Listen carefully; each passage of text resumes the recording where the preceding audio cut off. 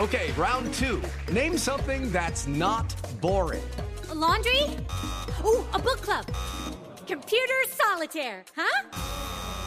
Ah, sorry, we were looking for Chumba Casino. That's right, ChumbaCasino.com has over 100 casino-style games. Join today and play for free for your chance to redeem some serious prizes. ChumbaCasino.com. No purchase necessary. Void where prohibited by law. 18 plus. Terms and conditions apply. See website for details.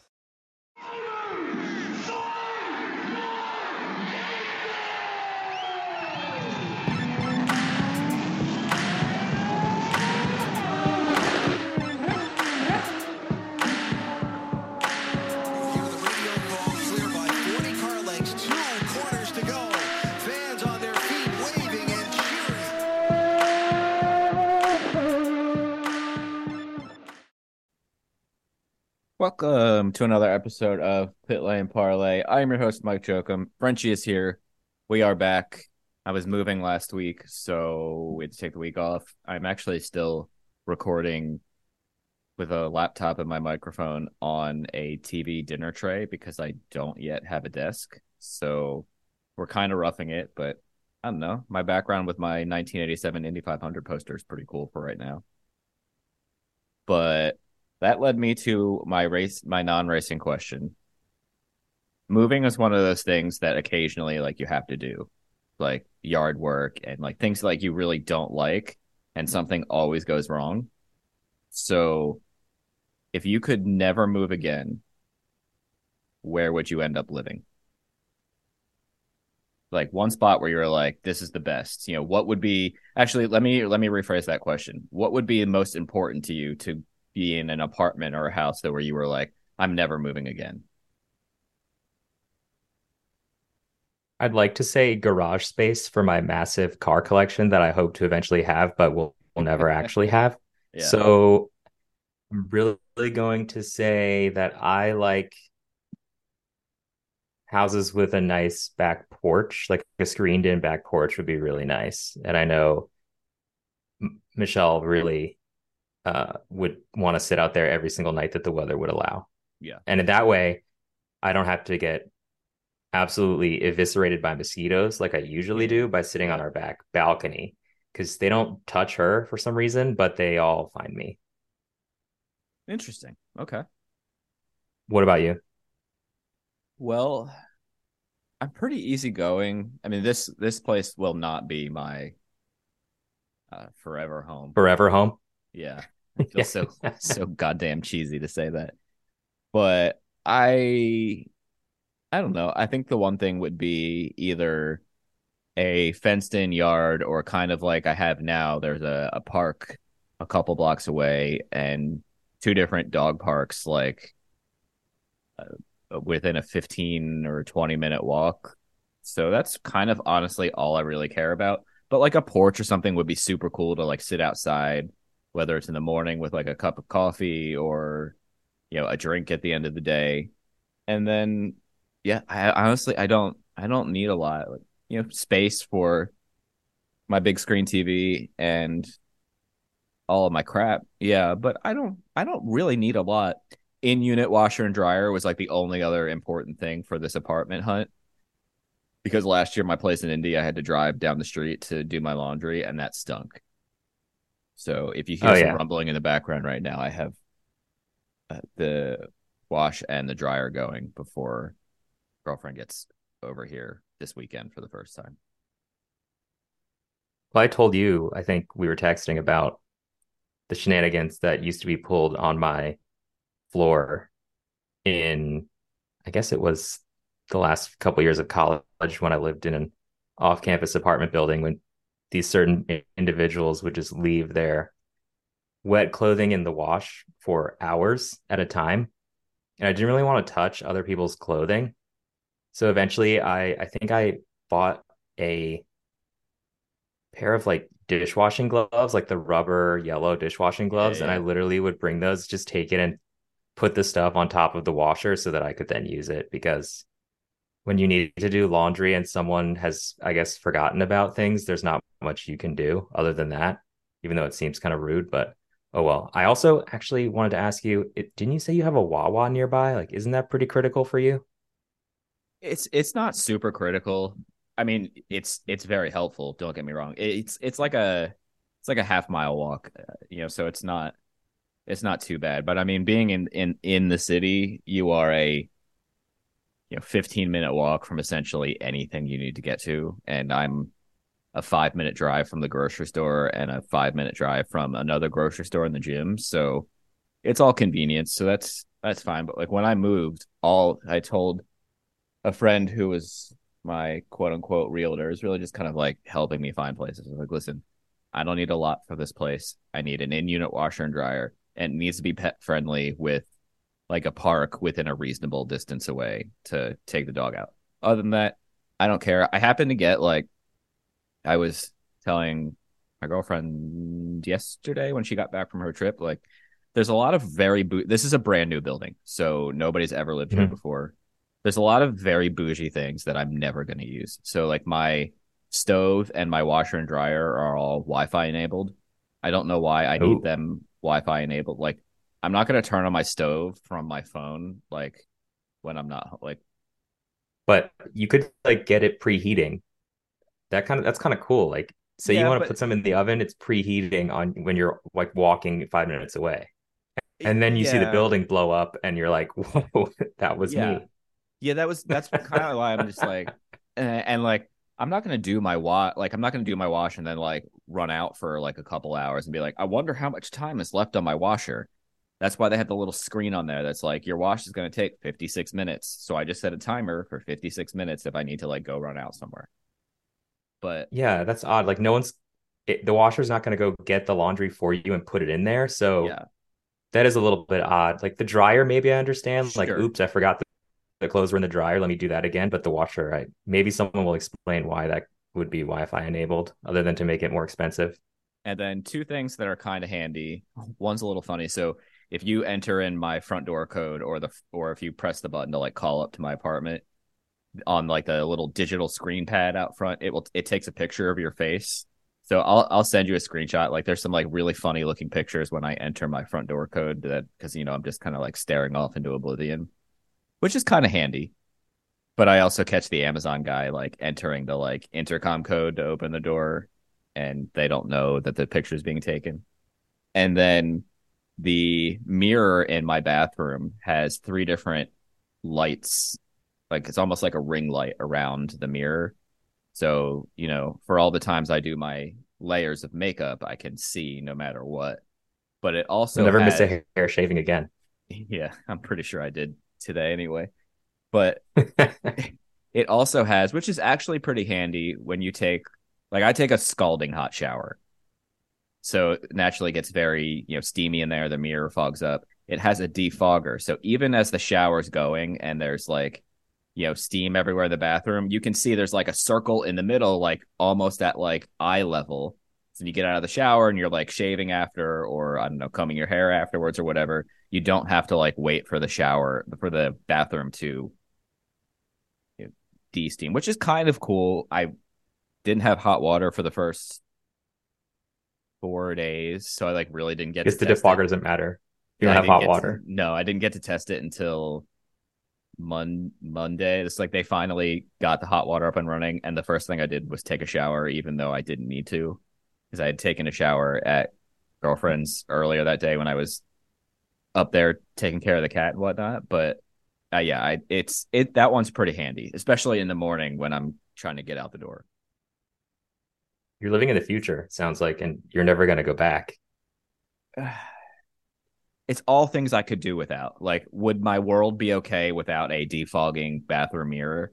Yes, I would still survive. But it is kind of cool.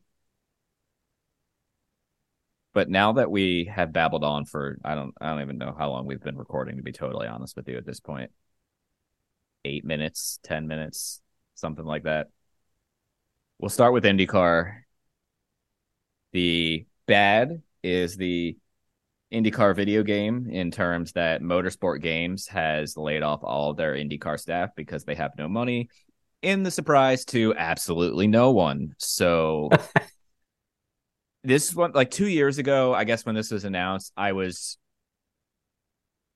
cautiously optimistic, probably more so than most other people, just because I wanted to believe this was the right thing. And then by about probably this time last year, I went, oh shit, this is not looking good. Now it looks like a disaster. NASCAR has the license with iRacing, which I don't know if it comes out in 2024. It might be 2025, but they're on the right track. No pun intended. The World of Outlaws game, which is also an iRacing license, is fantastic. So that leads me to believe the NASCAR game will probably be pretty good. And the F1 game is EA Sports. That's a train wreck. I mean, I hear this year is better, but I didn't even buy it. But do they go back to iRacing? Like if you are Mark Miles, are you buddying up with Mr. iRacing president and being like, sorry, we made a boo boo. Can you help us out like you helped out NASCAR? Like, how strongly do you feel about this? If I'm Mark Miles, If I'm Mark Miles and if I'm you. okay, if I'm Mark Miles, then I guess I understand that this is a priority, but it doesn't necessarily seem like IndyCar management is, really pushing hard for this. I'm not sure. I mean, it seemed like yay that they were going to have a game, but I don't know. It wasn't something that they were really triumphantly marketing. Maybe I'm just the one that feels that way. What do you think about that? I don't know if they were really pushing hard for this game or they were just like, oh, we need a video game. Let's put in the minimal effort to make one because everyone else has one and we should. I don't think they were really taking the initiative to do like NASCAR did and look and see, okay, let's do some research and see, where are racing fans gaming? What kind of Yeah, audience could we get exposed to? dude, that's a good point. I didn't think of it that way. So to answer your point first, I don't want to say you're like definitely right because obviously I'm not in the head of Mark Miles and everybody at IndyCar marketing, but it definitely feels like even last year when motorsport games started having some serious financial trouble and IndyCar was like, yeah, it'll be out next year, that maybe they weren't taking it totally seriously.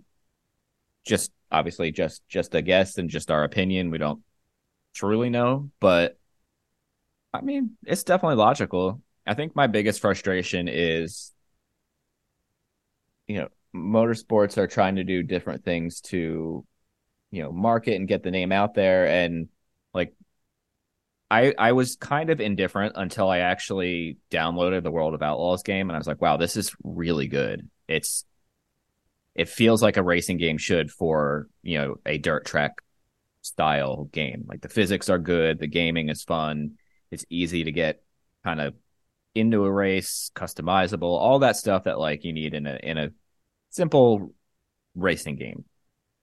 And we've seen a decent uptick in kind of the sprint car, World of Outlaws, dirt track popularity. I think in the last year or two, I think part of that is like guys like Kyle Larson are.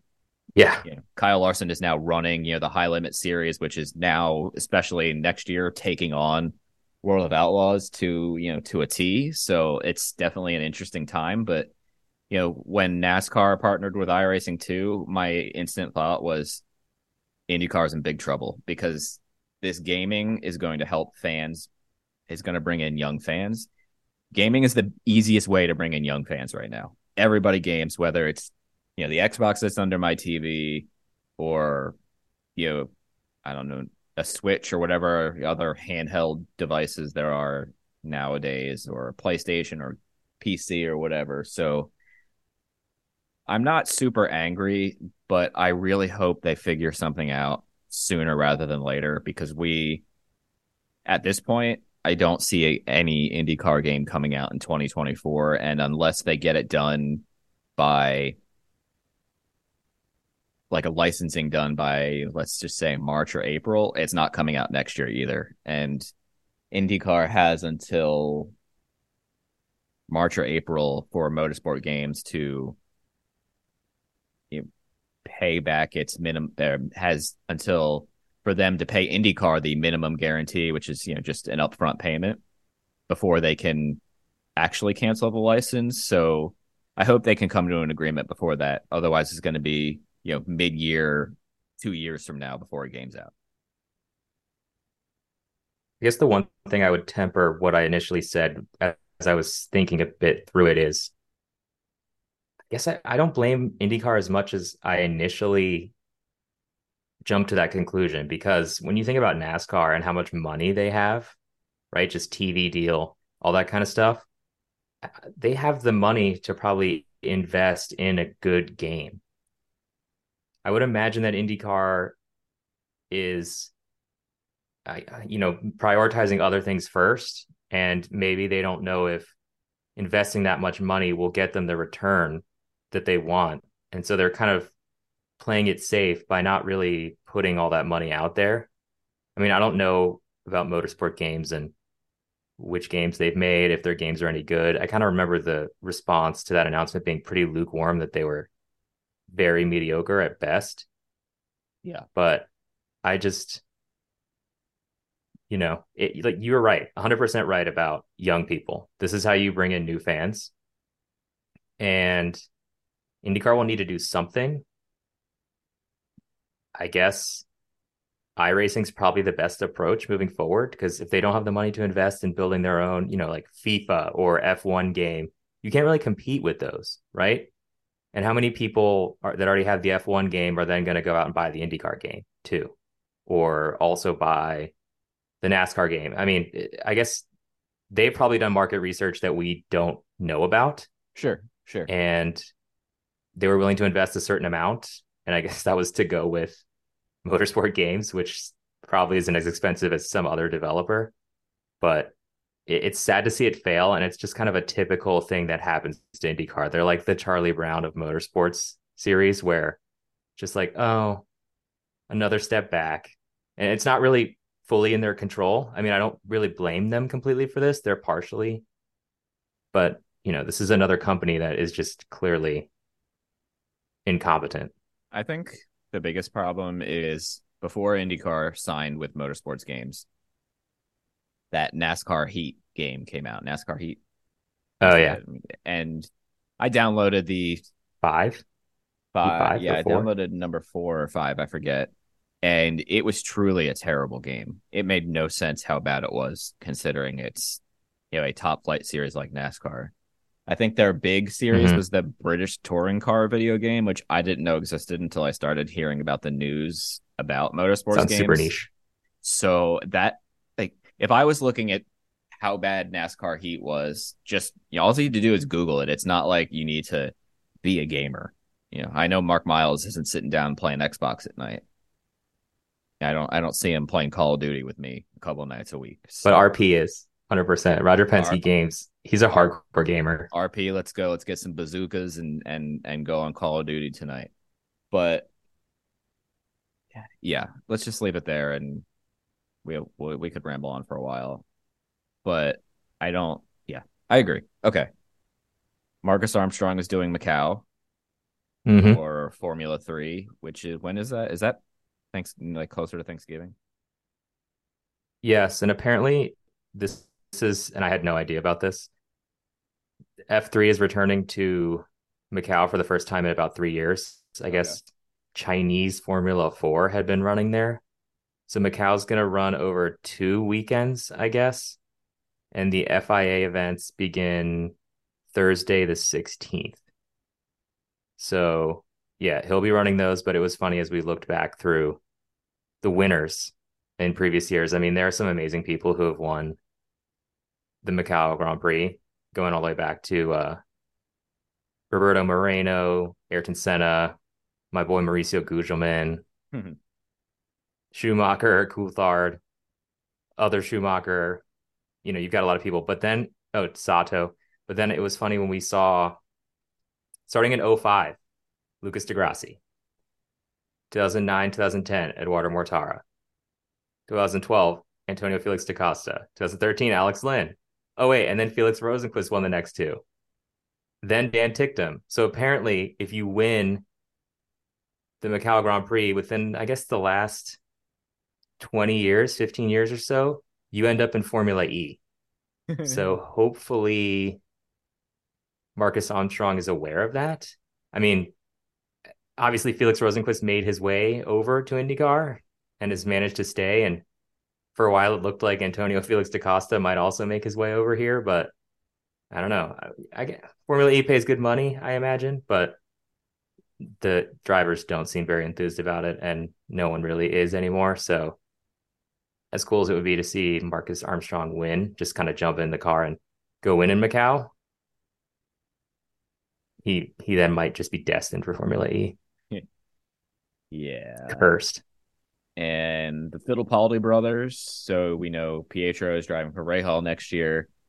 Little Enzo, it tested for Dale Coyne at Sebring. I think it was yesterday. So we're recording Wednesday night. So I think it was Tuesday. It was either yesterday or it was this morning. I have no sense of time. I think it was yesterday because okay. I remember seeing it on Instagram. Yeah, I saw that this morning. That's why.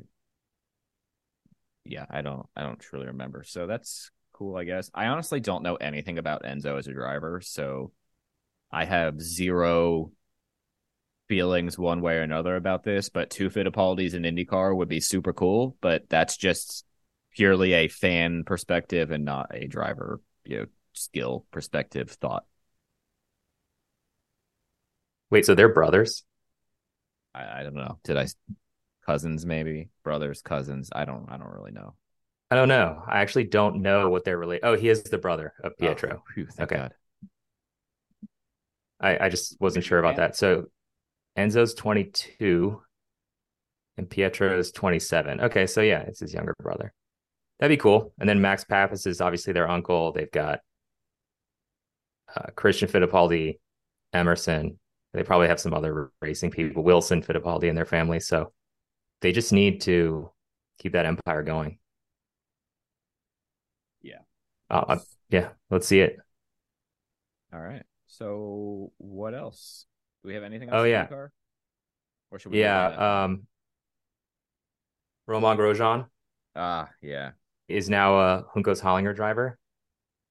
There were definitely, I'd say, you saw both ends of the spectrum on reactions to that. People were shocked, as I think.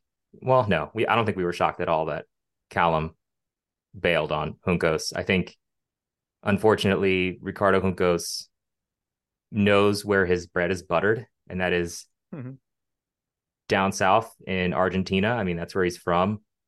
And that's where I think a lot of fans of that team are from. So, you've said it. I don't think he did a good enough job standing up for his other driver. A lot more could have been done. It just wasn't really pleasant. So if you're in that kind of environment and you don't feel comfortable, we don't know what Callum was feeling, but hopefully he lands somewhere else. I don't know where else that would be, but he's talented. I mean, he's a guy that I think, unfortunately, if this had happened earlier, that would have changed the silly season narrative. When the Argentinian fans come after Grosjean this year for something, whether it's his fault or not, for wrecking his teammate, for bumping his teammate, wrecking his teammate, bumping him out of the Indy 500 qualifying X, Y, and Z, if there's bumping this year, Grosjean will not take the same measured approach that Callum Ilott took. So it would be very interesting to see the potential for fireworks in 2024. And then it will be even more interesting to see Grosjean then berate Ricardo Juncos and see it could be a very spicy dynamic if things don't go 100% according to plan. And no offense to Juncos, I don't think they're mature enough of a team yet to have everything go according to plan. You just also threw out the one driver that gave you good feedback, like, hey, my Indy 500 car blows. I can't qualify in this car. And then you just left him out there until like, an hour before Fast Friday practice. And you're like, oh, yeah, maybe you're right. And he said this in April. So I don't know. I got to be honest with you. Juncos at the beginning of last year was the team I was like super pumped about, I wanted to see do well. And now I'm pretty indifferent. I have one question about that, and then there's actually another piece of news that we can get to that sort of came out today that we were funneled, I guess, that we can discuss. Do you think Grosjean ever gets the elusive win in a Juncos car? No, Okay, I don't even think he I gets a agree. podium in a Juncos car. No, I think if it was that difficult for Callum, unfortunately, I Yeah, don't see Grosjean ever closing the deal. He's going to qualify well a few more times. He's going to end up there, sure, right on the front row or sure. something, maybe second place a couple of times, and everyone's going to talk about it, mostly Lee Diffie on the broadcast. And they're going to bring up how he was burned and his rise from the ashes and all that stuff because I don't know, that's what Lee really likes to do and kind of beat these stories over their head. Yeah, Um, yeah. I guess that's what you do as a broadcaster.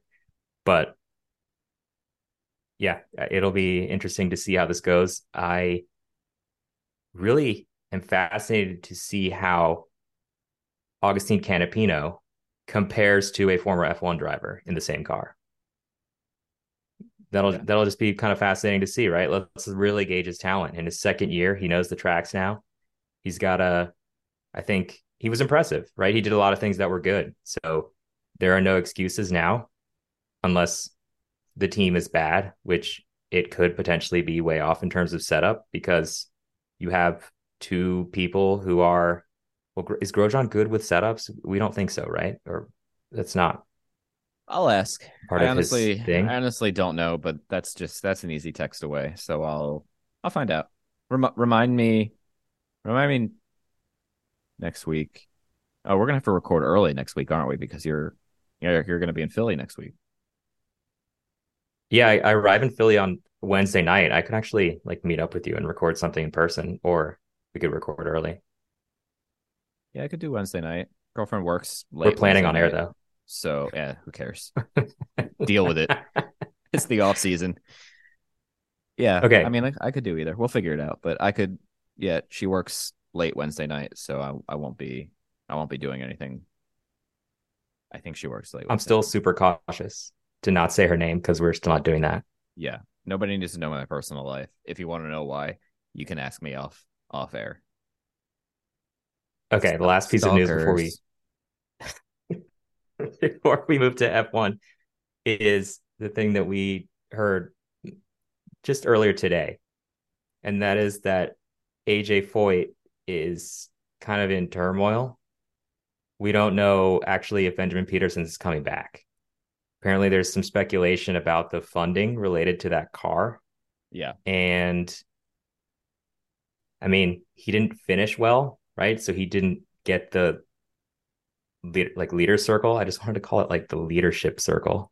That sounds kind of cooler. But you have to stand outside the leadership circle. But or it sounds like some kind of company bonding activity. Who knows if he ends up that team.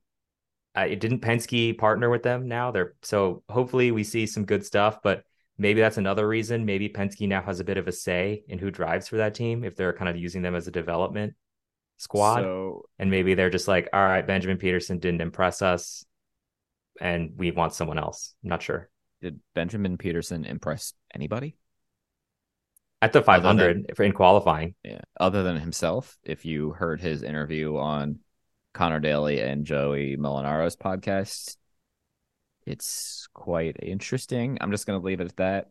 Oh, And I don't listen to that, but maybe I'll have I to. I didn't listen to it. I was sent a clip on Instagram, I think, and a internal source was very displeased with the conversation. So make of that what you will, but yeah, I don't know. I was less than enthused with the attitude he took about his team last year. Okay. So, it's one of those things that you're on a team that's not very good. But when you throw them under the bus and you also then ruin the morale of a team that is trying to become better, I don't know. I think it's a bad look. But that reminds me of kind of what Logan Sargent does. Yeah, it just seems like he demoralizes his squad. Yeah. And then which doesn't help his performance. Yeah, right. On the Ferrucci front, they want him back. Like, I mean, it's if they can find the funding, he's coming back. He's the Italian AJ Foyt, right? Right. The short Italian AJ Foyt. It might just be. Wouldn't that be Mario? Yeah. It's probably a much better comparison. So yeah, we'll see. I wouldn't call it a state of turmoil. I think it's we want to see. I was trying to stir things up. Okay, well, I'm trying to be nice to them because AJ Foyt, PR person, is like the nicest one, at least in terms of actually responding to us. So, but no, I love Foyt. I want to see them do well because I'm just brown historic team. Yeah, I'm just brown. Okay, well, I can brown nose a bit too then. But no, I want to see them do well. It just seems like things are up in the air. That team doesn't really get any consistency. It's unfortunate because you want to see them do well, but I mean, I wasn't blaming the team necessarily for what happened with Peterson. I'm just messing around.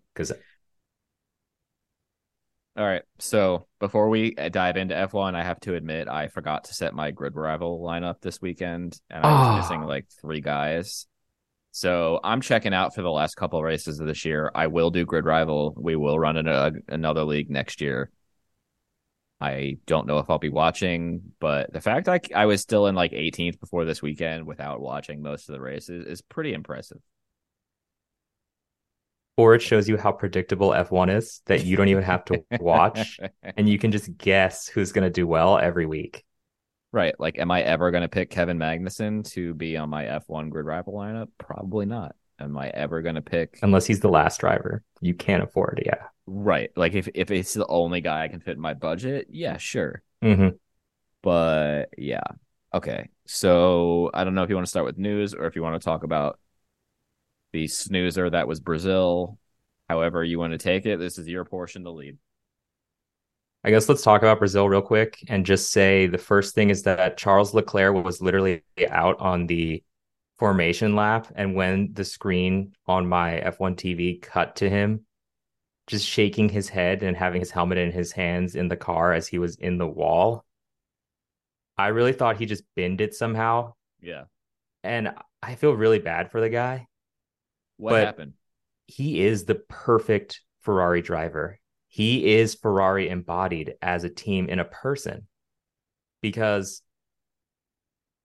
if kind of John Alesi was too, where it's just like really fast, super inconsistent, and just kind of like the luck is not there. And that's Ferrari to me. So I feel really bad. And I think he actually said, "Why am I so unlucky?" on the radio, which it's better to me than like cursing someone out or getting really angry.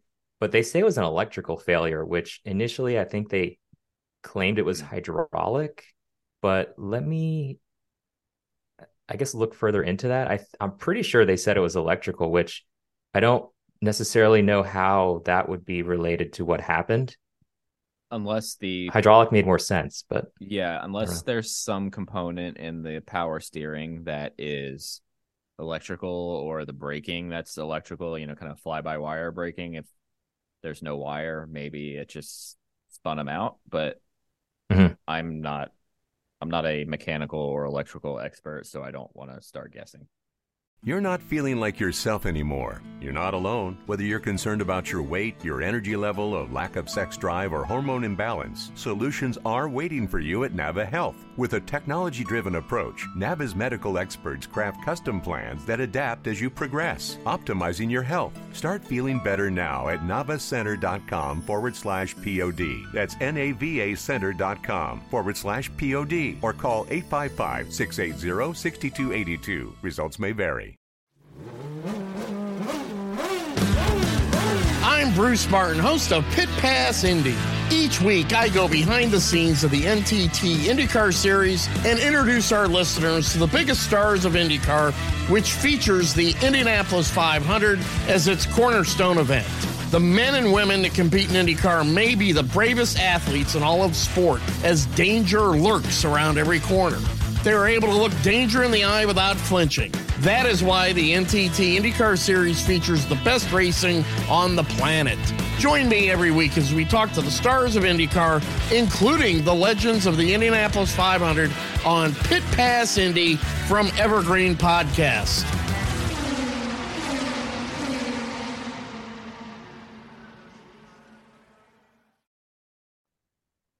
No, and I mean, this same thing happened to Carlos Sainz in Qatar. He wasn't even able to start the race either. So who knows? Being a Ferrari fan must be really, really hard. Being a Ferrari fan must be like being a Cowboys fan in the NFL. Like every year at the beginning of the year, their fans are, oh my God, we're going to win the championship. We're going to win the Super Bowl. And every year they start off looking okay or pretty good. And then by the end of the year, they've totally fumbled the bag and are, being laughed at for getting knocked out of the playoffs for the 32nd straight year in the first round, or guys can't start races. It's just embarrassing at this point to how many Ferrari fans are posting on social media like, I am a proud Ferrari fan right now? Like, is there such thing as a proud Ferrari fan right now that isn't from Italy? Like, those fans are always going to be proud, but like, they're not posting about it because right now it's embarrassing. Yeah, I honestly think it's... Go ahead. Yeah, sorry. And God, I forget his name now. Mattia Binotto is now sitting on his couch. He's coming back. He's now sitting on his couch laughing hysterically at Ferrari while he drinks his tea in the morning. No, he's coming back, right? That was another piece of news. Audi is like really recruiting him. So I was going to save that for last to really make you happy because your face just completely dropped from the smile that you had to like, oh God. But yeah, he's going to be back on the grid because they're apparently chasing him down pretty hard. Listen, Ferrari was more competent last year than they are this year. At least at the beginning of last year, true. They were competitive. This year, they're a complete disaster. So maybe my blame was a little misguided last year, and maybe my blame should be, I don't know, everybody else there. The change at the top needed to happen at Ferrari. I get it, but maybe the changes need to be more wider ranging because clearly the change in leadership made things worse. Change in leadership does nothing when you don't change the culture of the organization. So they need a major shift. And I think I've heard at least that working at Ferrari, they have a really kind of difficult time. And I'm sure this stems from just being, Italy's national team and the pressure they're put under. But there's a really intense blame culture where one person has to be accountable for everything. And so everyone lives in fear. And that's not a good work environment. So it doesn't sound pleasant. I mean, it's an honor, obviously, because of the name of Ferrari, but I really think that the departed Il Commendatore Enzo Ferrari cursed the team when he died or something I don't know, maybe Michael Schumacher put a curse on it before he left because he was like, no one's going to beat me. But whatever happened, yeah, you were right about it being embarrassing. And I think Ferrari fans are in a semi, toxic relationship with their team of choice. Yeah. All right. But yeah, Binotto to Audi, or whatever it ends up being. I can see that. I can see why you would want to start with him. He got cars to victory lane. So, that's more than a lot of team principals can say over the course of F1. So I'm lukewarm on it because I think there were a lot of deficiencies in that Mattia Binotto led Ferrari era, but you could do worse. Yeah, I mean, Fred Vasseur also got them a win in Singapore. So I mean, you could argue that Big it's Frank. not a complete failure. Yeah. Yeah, it's a failure. Speaking of failures, Toto Wolff was extremely negative about Mercedes' performance. I mean, they just looked, I don't know what the heck was going on with those cars, but George Russell, once again, and I love when Alex Rossi on off track just goes goes off on George because my feelings for George. He's an extremely talented driver and I respect his skill, but his personality is the Karen of Formula One. He's so irritating and like, let me speak to your manager type vibes for me. So just the way he goes on the radio, wow, it's so irritating. But I'm also getting really tired of Yuki now on the radio. He just seems like he really can't get a hold of his temper or his emotions. And he keeps talking about having to work on that. But when he's just constantly dropping F-bombs and getting really angry, it's such a waste of energy and it probably destroys his judgment mid-race. Yeah, it's like when you say like this is not you in particular. When somebody says to like their significant other, like, oh yeah, I'll change, and then like you don't take any steps to like actually make the change. You're still the same bumbling person that you've been. That is Yuki Tsunoda. He's making no effort to improve his anger management or, stress management or whatever it may be. I was literally just saying a couple weeks ago, I am not handling stress for work very well lately. So what did I do? I started reading things to kind of calm my brain down so I didn't get worked up at the end of the day. It's not 100%. You didn't self-medicate? No, I didn't. I did not go to the liquor store and buy a giant bottle of tequila. I'm not suggesting anyone does that. Yeah. Please don't take any self-help advice from anything we've said in this episode. That being said, I did buy a bottle of tequila. I'm very excited to try this weekend. Oh, you're not gonna wait for me to show up next week? I could do that. I mean, we could do that too. We could just buy another one. It's at girlfriend's house, so it's just closer to where you're staying than my house. So all right, we will do that. We'll talk about that afterwards, though. We won't. Okay, so speaking of Mercedes, though, everybody else. Apparently they say that the awful performance of their car in Brazil confirms that their completely new design in 2024 is the right move, which is kind of funny thinking about the fact that last year, I'm pretty sure George's win in the sprint and the Grand Prix convinced them that they could continue with this broken concept or platform. Yeah. And so now a year on, thank goodness they've kind of snapped out of it. And there was a false dawn. I really thought after Austin that they were going to be awesome. And I guess, I mean, they did pretty well in Mexico too, but wow, Brazil was really just kind of a back down to earth. I will, however, say that the battle between Fernando Alonso and Sergio Perez for third place was one of the best, most exciting things I've seen in Formula One in a while. Sure. Yep.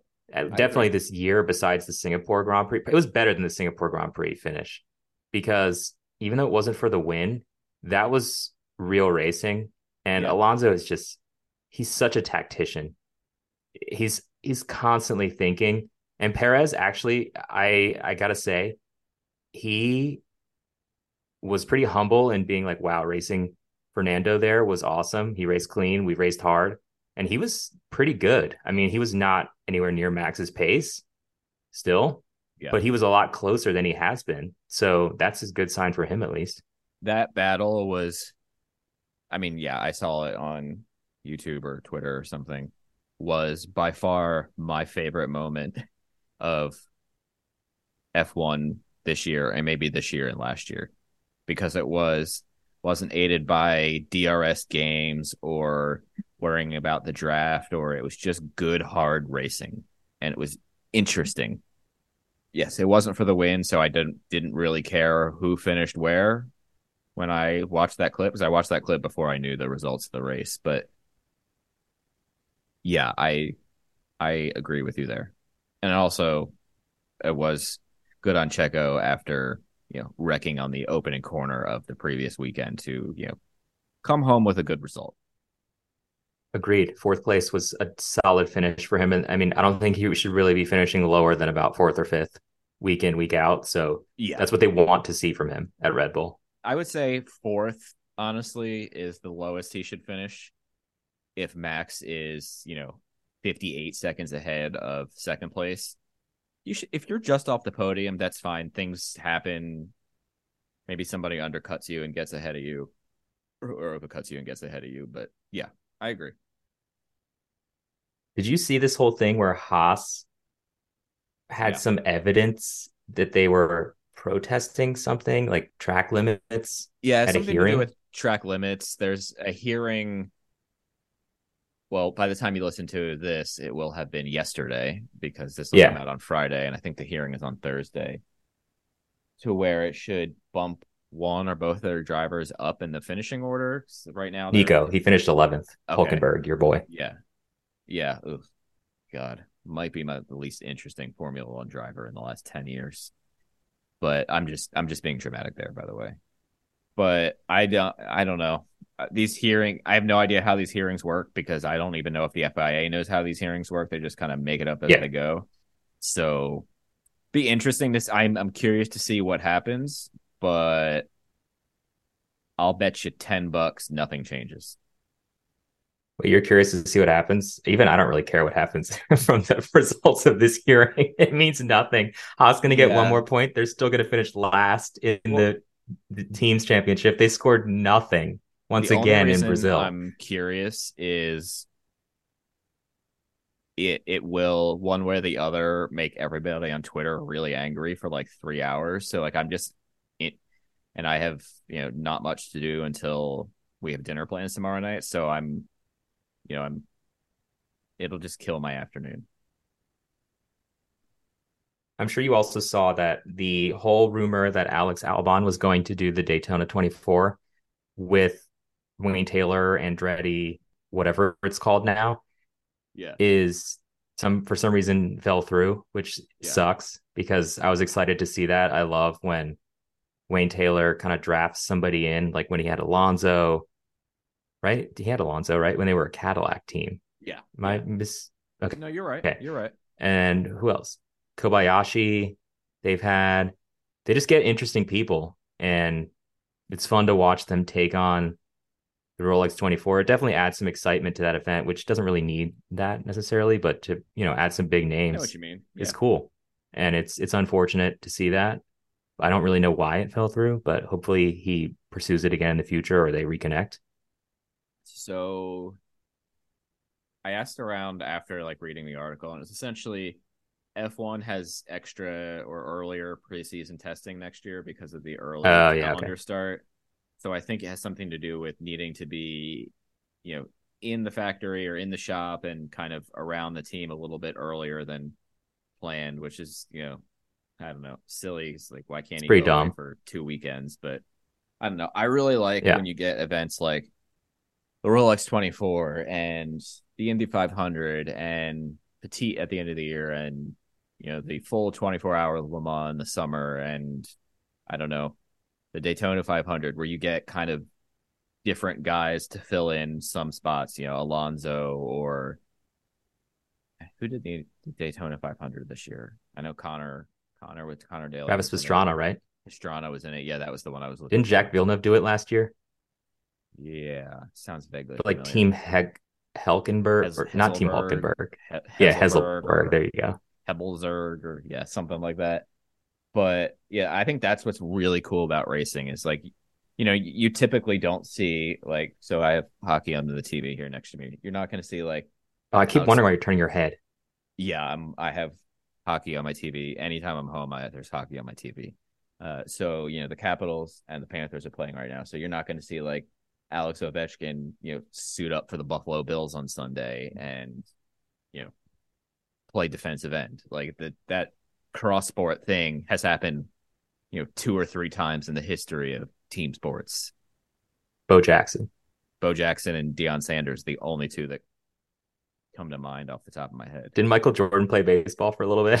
Yeah, I don't even count that as good because it was. I mean, listen, I'm not saying I could do that by any means, but it was not pretty. Didn't Tim Tebow also try baseball? Oh yeah, that was just embarrassing. He hit like 150 in minor league, like low minor league baseball. Hey, I just wanted to make fun of Tim Tebow. As I started talking about the Capitals, they did score, so that's ironic. I don't like them, by the way. I know they're from your neck. Me neither, even as a DC resident, DC area resident. You know that, though. Last piece of news, I guess, before we kind of close out reflecting on the NASCAR championship is that I guess F1 and Pirelli, who unfortunately, I mean, they have a contract with to continue with in the future. Yeah. I would rather see a tire war or pretty much any other tire manufacturer because Pirelli is the Ferrari of tire manufacturers, it seems like. And that's not just because they're both Italian. They just give off similar vibes. They are investigating a new tire concept for 2025. So don't get excited for 2024. That reduces degradation to improve the on-track racing while still allowing for varied pit stop strategies. So what I expect is that the tires in 2025 will somehow be worse. The drivers will hate them and it'll change everything up, which might be interesting, but also really frustrating. So here's what's going to happen. The tire stints will last 15 to 20% longer. Nothing will change. Red Bull will be even farther ahead because they have less to worry about in terms of tire wear. True, they nailed that. Ferrari and Haas will be even more garbage because they'll be sliding everywhere because people will complain the tires have no grip. Wow, I can't talk at this point. And I don't know where else to go with that. So yeah, that's my 2 cents. I think that's pretty much it for the F1 world as far as I could tell and everything I've heard. I mean, the race was decent in Brazil. I like that track. The sprint races are lame. I always try to sit through them, but it's just not that interesting. I mean, Lando Norris, once again, kind of gave me hope that someone could challenge Max Verstappen for a little bit there in the Brazilian Grand Prix, and then it all crumbled away. So it's sad for him. I think he now shares the record for most second places with Nick Heidfeld, like without ever getting a win. And he'll get a win.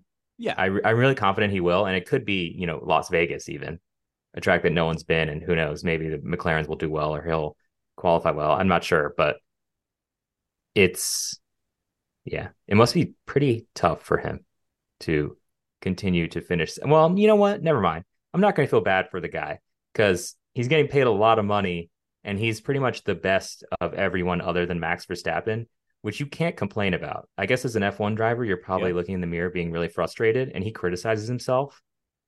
But no, I never mind. I don't feel bad for him. I take that back. He's doing pretty well, and it's only going to go up from here probably, unless McLaren takes a nosedive in terms of their car. So I was thinking about actually maybe watching the Vegas race because not that I want to be up late, but girlfriend works overnight Saturday night into Sunday, so I won't be doing anything anyway. So I'm like, maybe I'll stay up and watch it too. That being said, I will watch the pre-race and fall asleep. So odds are I will. No, don't watch the pre-race. I will probably. I mean, like no matter what, I still won't watch it because I'll be okay. Good. I'll be up at her place because that will put you to sleep for sure. Pre-race stuff is so boring. I'll be up at her place on the weekend anyway that weekend, so I don't think much will change there. Actually, I don't know if it will, but anyway, NASCAR, do you have our predictions handy that we made for the championship that came out on social media? I do. Still don't love Phoenix as the championship finale race. I get why it's there. I think the middle of the race was the only interesting part, the most interesting part at least, but I mean, it was cool that Ryan Blaney won because it wasn't like the same old kind of personality that won. He had some good comments kind of clapping back to Kyle Petty making fun of him a couple months ago, which was entertaining. And Kyle Petty. And now he'll irrelevant old man.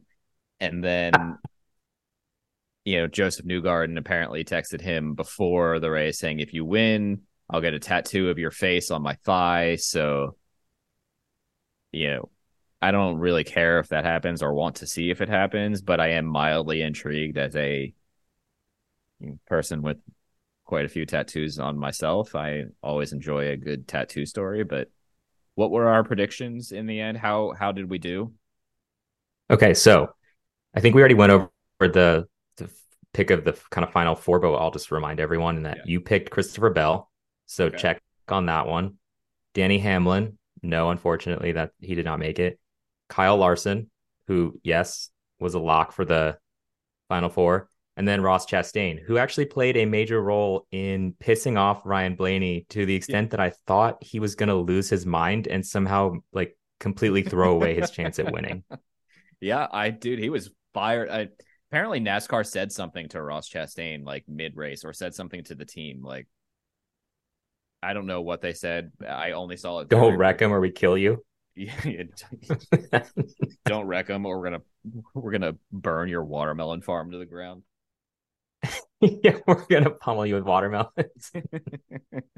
See how it feels to be a watermelon, bitch. Okay, continue on. Sorry. Okay, so then you said champion would be Denny Hamlin. So unfortunately, missed that mark on that one. Didn't happen for him, and he also predicted himself to be champion many times and still has never succeeded with that. So it's too bad for him. But I guess I don't know. He's good. It's like he'll get it eventually, you would think, but I don't know. He's been in NASCAR for a while. My picks were Christopher Bell, so check mark on that. He made the final four. Joey Logano, nope. He got eliminated. I also said Martin Truex Jr., so nope, he did not make the final four. I said William Byron because he won so many damn races. He had like a Joseph Newgarden thing when Will won the championship, right? With one win. I mean, Blaney won, he did more than just that, but like, wow. Like he won how many races this season? 6, 7? Six William or Byron? 7, yeah. Yeah. So it's kind of annoying. Can you imagine being that guy? It's like, oh, this isn't based on points. It's based on like who wins in like this one race or who finishes ahead in this race in the end. So if they get the setup wrong on this day, even though I've been good all season, I'm not the champion. I don't know. I don't fully love that, but still, I don't know. Oh, we'll wrap it here because we've been talking for like 50 minutes, which is a lot for an off-season episode. We missed last week. Oh yeah, that's right. So it averages. We're giving back. We still need to like balance our time so we don't run out of things to talk to by like Christmas. But I was never a huge fan of the NASCAR playoffs. Still don't love it, but from an entertainment standpoint, until you get to the finale, where it's like okay, win and you move on, sort of thing, is pretty cool. I agree. Kind of enjoyed it more this year as I got to understand the business behind it, thanks to a couple of people, how kind of captivating it can be. I would like to see like one extra road course in the playoffs more than the Roval, which I think Watkins Glen is in the playoffs next year, which I talked about with Chris Rice a few weeks ago. Yeah, thank you. So, just to have a the full gamut of available NASCAR races in the playoffs. Short track, kind of intermediate oval, super speedway, and then a road course. I think is a cool Chicago and a street course. Yeah, so a little bit of everything. Fantastic. All right, we've talked enough. Oh wait, I didn't say who my champion pick was. It was I picked Chris Buescher, who obviously was not the champion. So we were both wrong, but yeah, good for Ryan Blaney. We've talked enough there. There is no racing this weekend. That's very depressing. Yeah, you're right, because WEC finished last weekend. Did you know? I didn't follow WEC at all, even though I said I was going to, and I somehow never do. Yeah, same. Toyota won every other race than Le Mans. like Ferrari won Le Mans. That's we can talk about that in another episode. I want to discuss that a little bit. Maybe we'll try to get that Tim from Only Endurance to talk about that with us. True. He would be a good guy to talk about that with. But okay. That's all we got. Bye. Without the ones like you, who work tirelessly to keep things running, everything would suddenly stop. Hospitals, factories, schools, and power plants, they all depend on you. No matter the weather, emergency, or time of day, you're the ones who get it done. At Grainger, we're here for you with professional-grade industrial supplies. Count on real-time product availability and fast delivery. Call, click Grainger.com, or just stop by. Grainger, for the ones who get it done.